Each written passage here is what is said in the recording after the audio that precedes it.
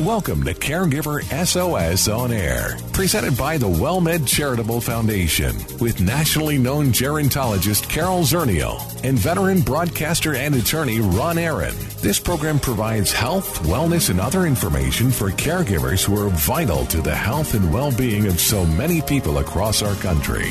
Now, here are your hosts, Ron Aaron and Carol Zernial. Well, thank you very much, and welcome to Caregiver SOS On Air. I'm Ron Aaron, along with our co-host, Carol Zernial. Carol is the Executive Director of the WellMed Charitable Foundation and is a graduate of both Trinity University and the University of the Incarnate Word, where she earned her master's degree in social gerontology. So you're a social kind of person. I'm very social. Yeah, I was just thinking, because this is my 30th year in the field of aging, covered a lot of ground. And you finally got to the level where you almost are aging. Yeah, that's right. I'm soon to be eligible for my own services. Wow, that's pretty cool. That's right. You hang around long enough. Now, one of the issues we're going to take up this half hour with Elaine Birchall is the question of hoarding. And in the work you used to do, where you ran the area agency on aging here in Barrett County, did you come across hoarding among seniors and caregivers and care recipients? Oh, multiple times. I'm sure that there are a lot of our listeners out there who are thinking, oh, hoarding. They know someone. They've got a family member. I can remember a client that had newspapers. It was like a canyon, walking through every room of her house, and she had to move out of her bedroom into the living room, where her bed was kind of in the fireplace, and then it was surrounded on all sides by newspapers. And the bed company was threatening to come in and take the bed away from her. They said that Medicare couldn't cover the bed, and they were going to take her right out of it and the bed. I was like, good luck getting the bed out of the house. Wow. And good luck anyway. We're delighted to welcome Elaine Birchall to our Caregiver SOS On Air hotline. She has a master's in social work, studying hoarding behavior, and is an intervention specialist and co-author of Conquer the Clutter. Hey, Elaine, thanks for coming on. Thank you for inviting me. For those who don't know anyone, or maybe they are not a hoarder, what is it and what does it mean?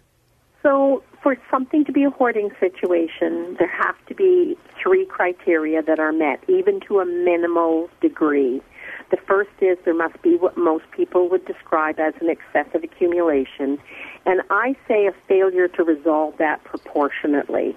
Now, that doesn't mean the one thing in, one thing out. If you're able to do one thing in and one thing out, you're probably nowhere at this point in your life on the continuum of having to worry about hoarding.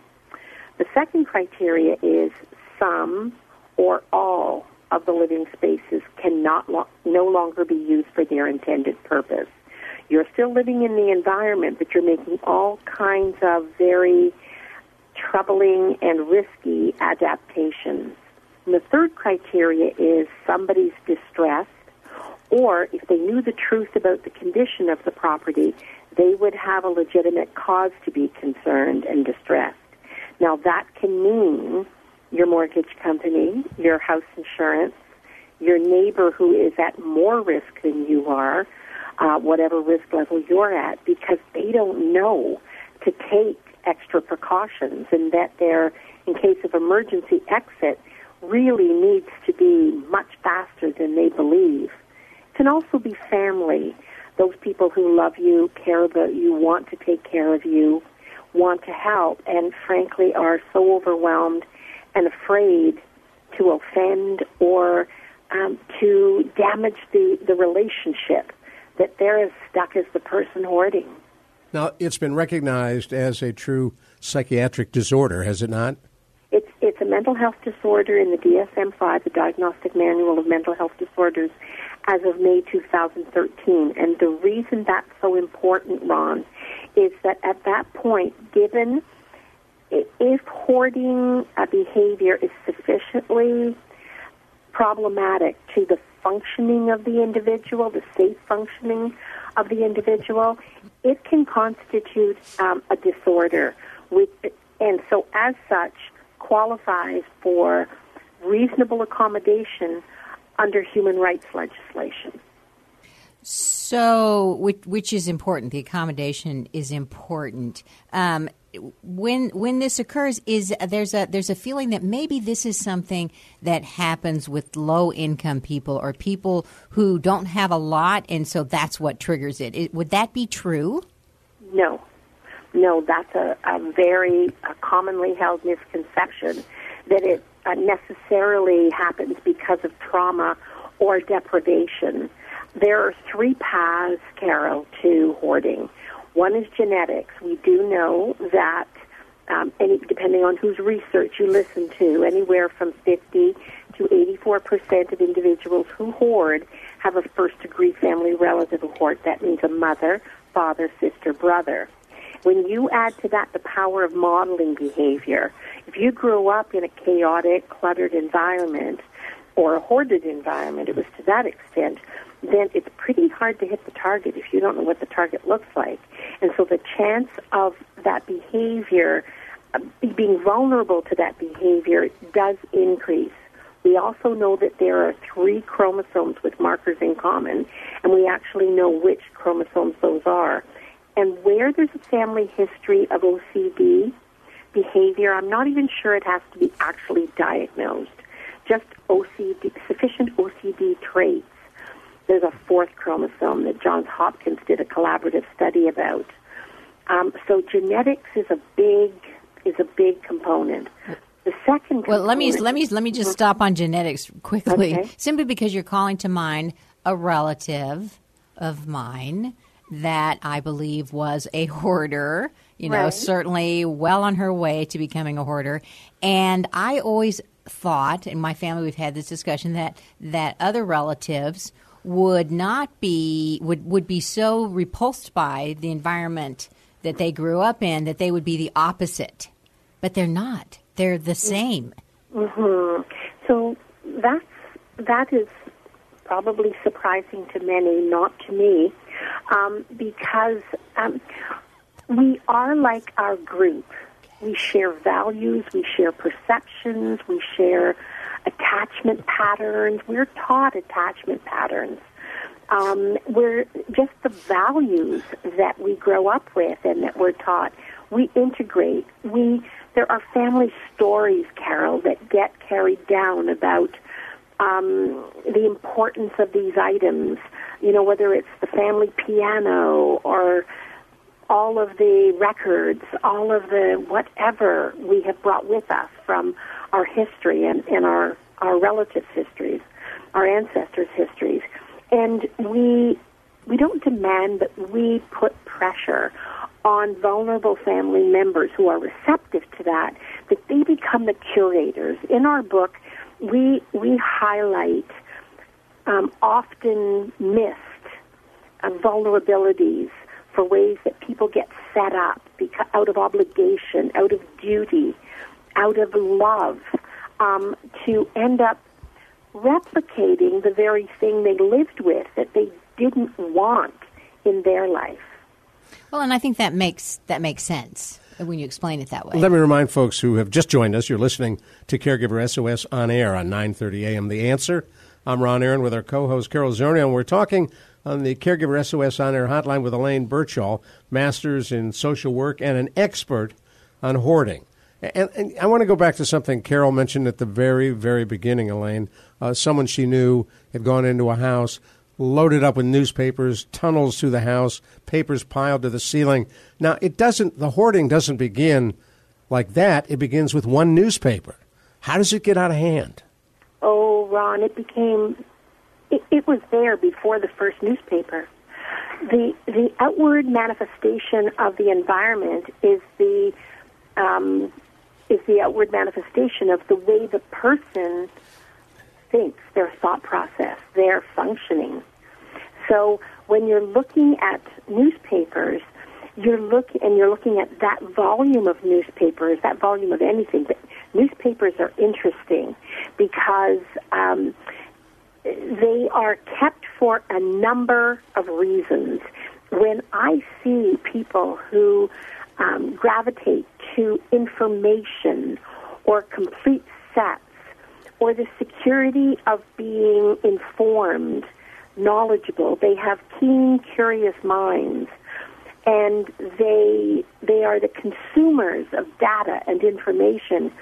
I automatically wonder whether in that family line there is any element of OCD behaviors, because when you're looking at the volume, generally, not always, people do have other reasons, but one of the biggest reasons I find is the security of knowing that they have complete sets of information and history of, it doesn't matter what it is, whatever that newspaper specializes in.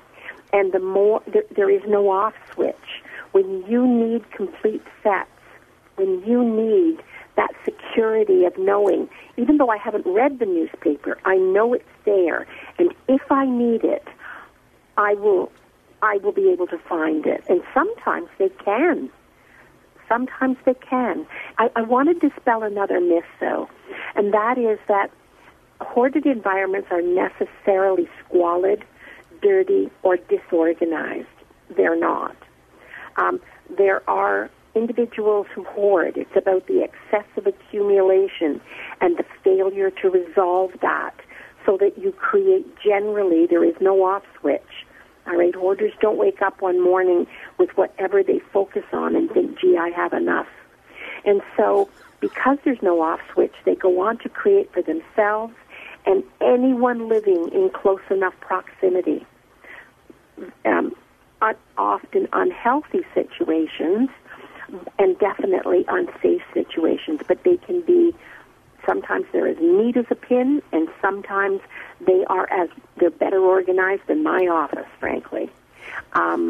It's not about the dysfunction or the lack in the individual. It's not. I have some very, very high-functioning people who are in alarming hoarding situations. All right, stay with me. We're going to come right back to you, and I want to talk as well about some of the strangest things you have seen hoarded. We tend to think of the ordinary stuff like newspapers and magazines, but I'll bet there's more. Coming your way on Caregiver SOS On Air, I'm Ron Aaron, along with our co-host Carol Zernial. Elaine Birchall, master's in social work with us, and she is an expert on hoarding behaviors. We are excited to bring you the all-new WellMed Radio. Our goal is to help make listeners healthier by focusing on health and wellness for adults everywhere. The new WellMed Radio features Dr. Joshua Beck, an outstanding family physician, and attorney and veteran broadcaster Ron Aaron. Ooh, that's me. Each week we will focus on health prevention and wellness that's critical to the quality of life. WellMed Radio, Saturday mornings at 7, Sunday evenings at 5 p.m. on 9:30 a.m. The Answer.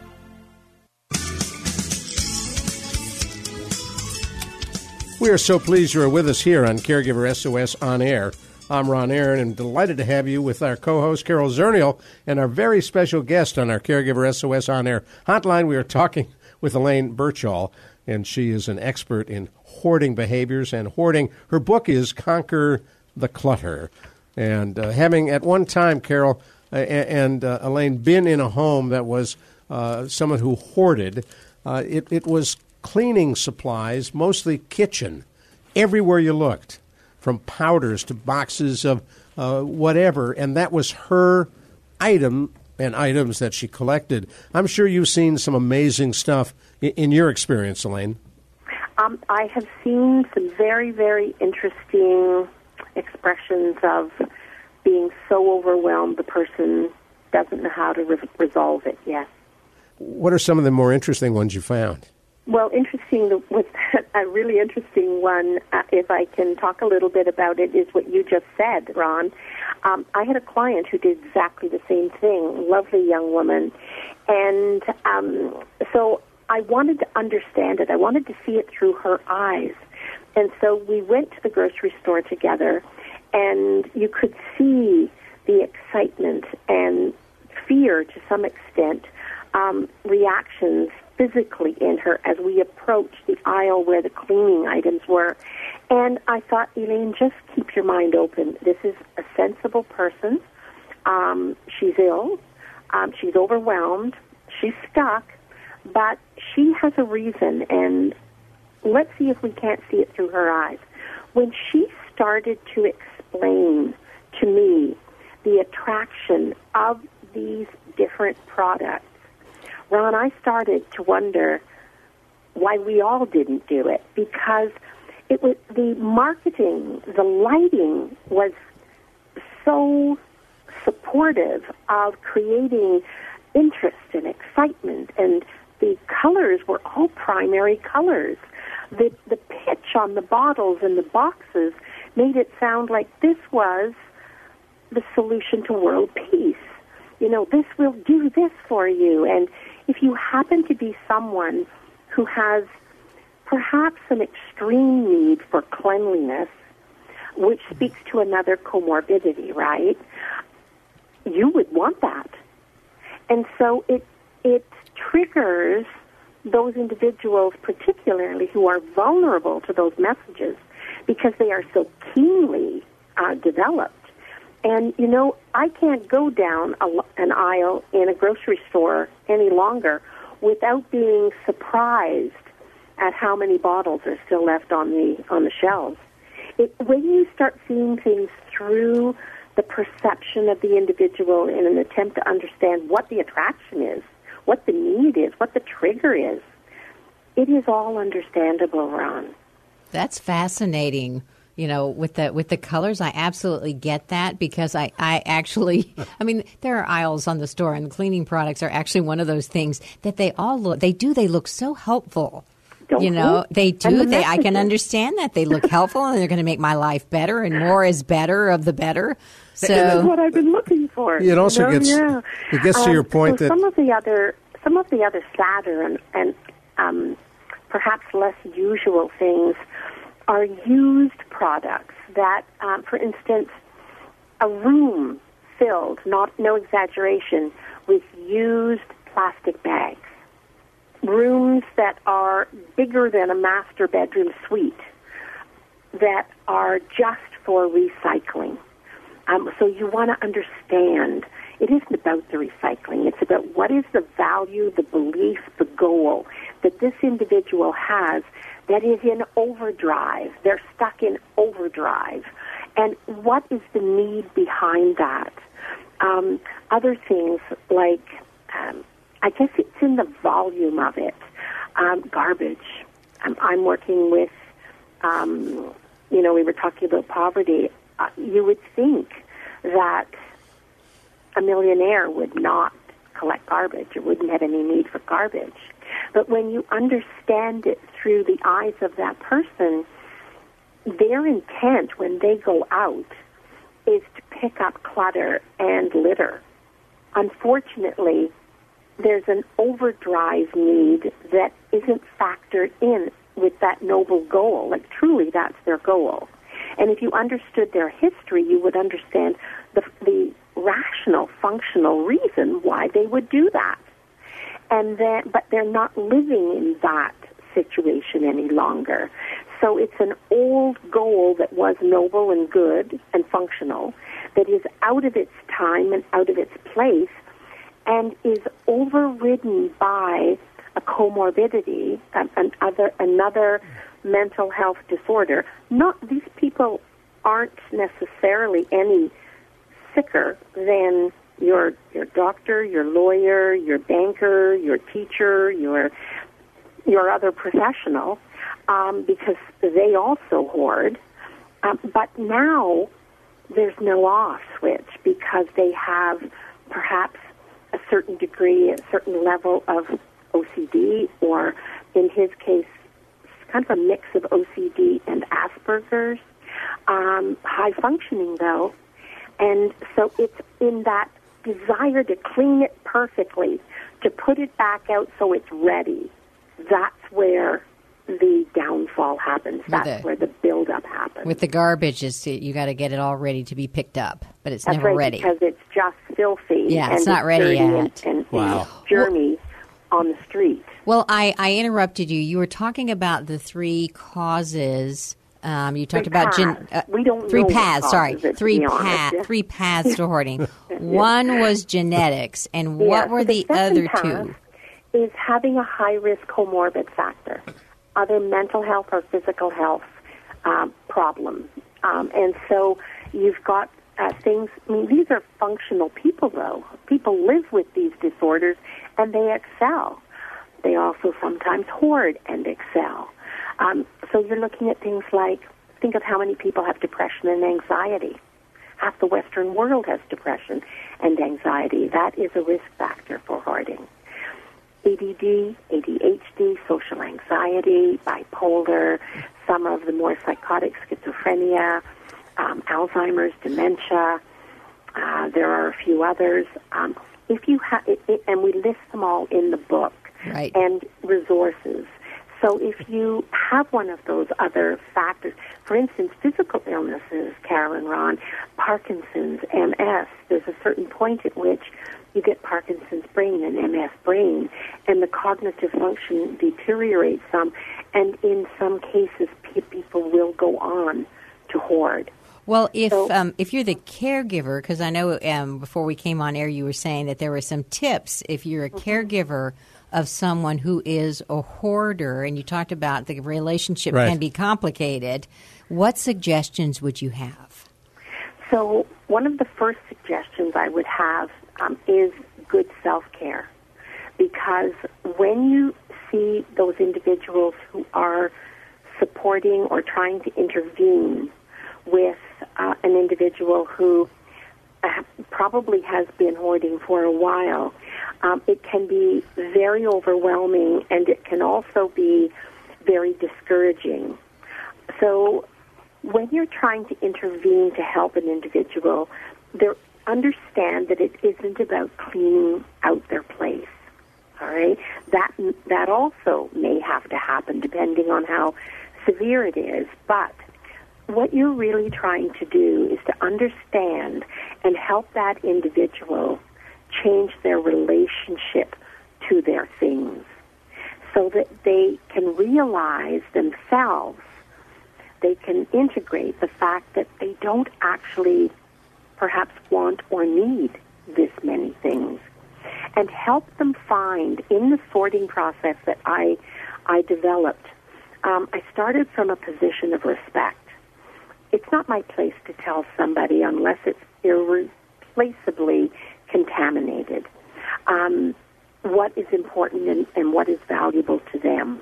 And so coming from a position of respect, not from our own values, not from our own perspective, helping that individual find what I call in the sorting process the 1, 2, 3s, okay?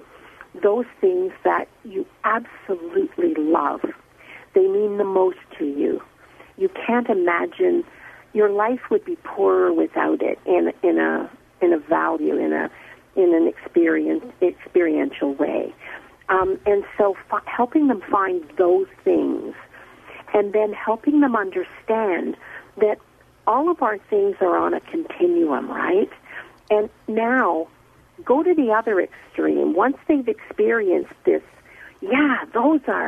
I love that. Oh my gosh. I want that right forefront, because when I look at it, it really expresses who I am. It just fills me with joy. Not to be mistaken with the Marie Kondo joy policy. But, what does that mean? Well, with an individual who hoards, advice that you should only have those things that spark joy is a very problematic principle to be living with, because way too many things, everything makes you happy. Yeah. Well, because you're so overwhelmed, you're looking for any relief, right? So when you're sorting, help the person, when you're working with them, help them identify those things that are uppermost in importance for them.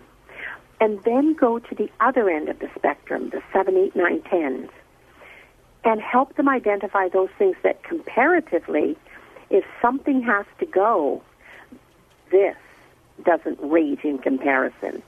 All right? And then the 4, 5, 6s are in the middle. And those 4, 5, 6s are, in a perfect world, I'd want to keep them. But what is closest to the 1, 2, 3s? And then help that person try to figure out, just to vision, where the permanent space would be, because each thing, time and space is finite. And so each thing, if you're going to be able to use it and access it and enjoy it, needs to have a permanent place in your home. All right, got to stop you right there. Flat out of time. Oh, my gosh, and we haven't heard the whole... That went too fast. It's great. There's so much more to learn. We'll have to have you back. Conquer the Clutter. It's in the book. Conquer the Clutter, available on Amazon. Hey, thanks. I'm sorry. Just flat out of time, and we're having so much fun listening. You take care, Elaine Birchall. We'll get you again. Thank you. Bye-bye. Take care. Bye-bye. I'm Ron Aaron, along with Carol Zernial. Delighted to have you aboard right here on 9:30 a.m. The Answer, Caregiver SOS On Air. You've been listening to Caregiver SOS On Air, an exclusive presentation of the WellMed Charitable Foundation. We welcome emails with suggestions and comments on this program at radio@wellmed.net. Join co-hosts Carol Zernial and Ron Aaron next week for more on caregiving, improving the health and well-being of caregivers and their care recipients everywhere. For more on caregiving and podcasts of our programs, visit caregiversos.org.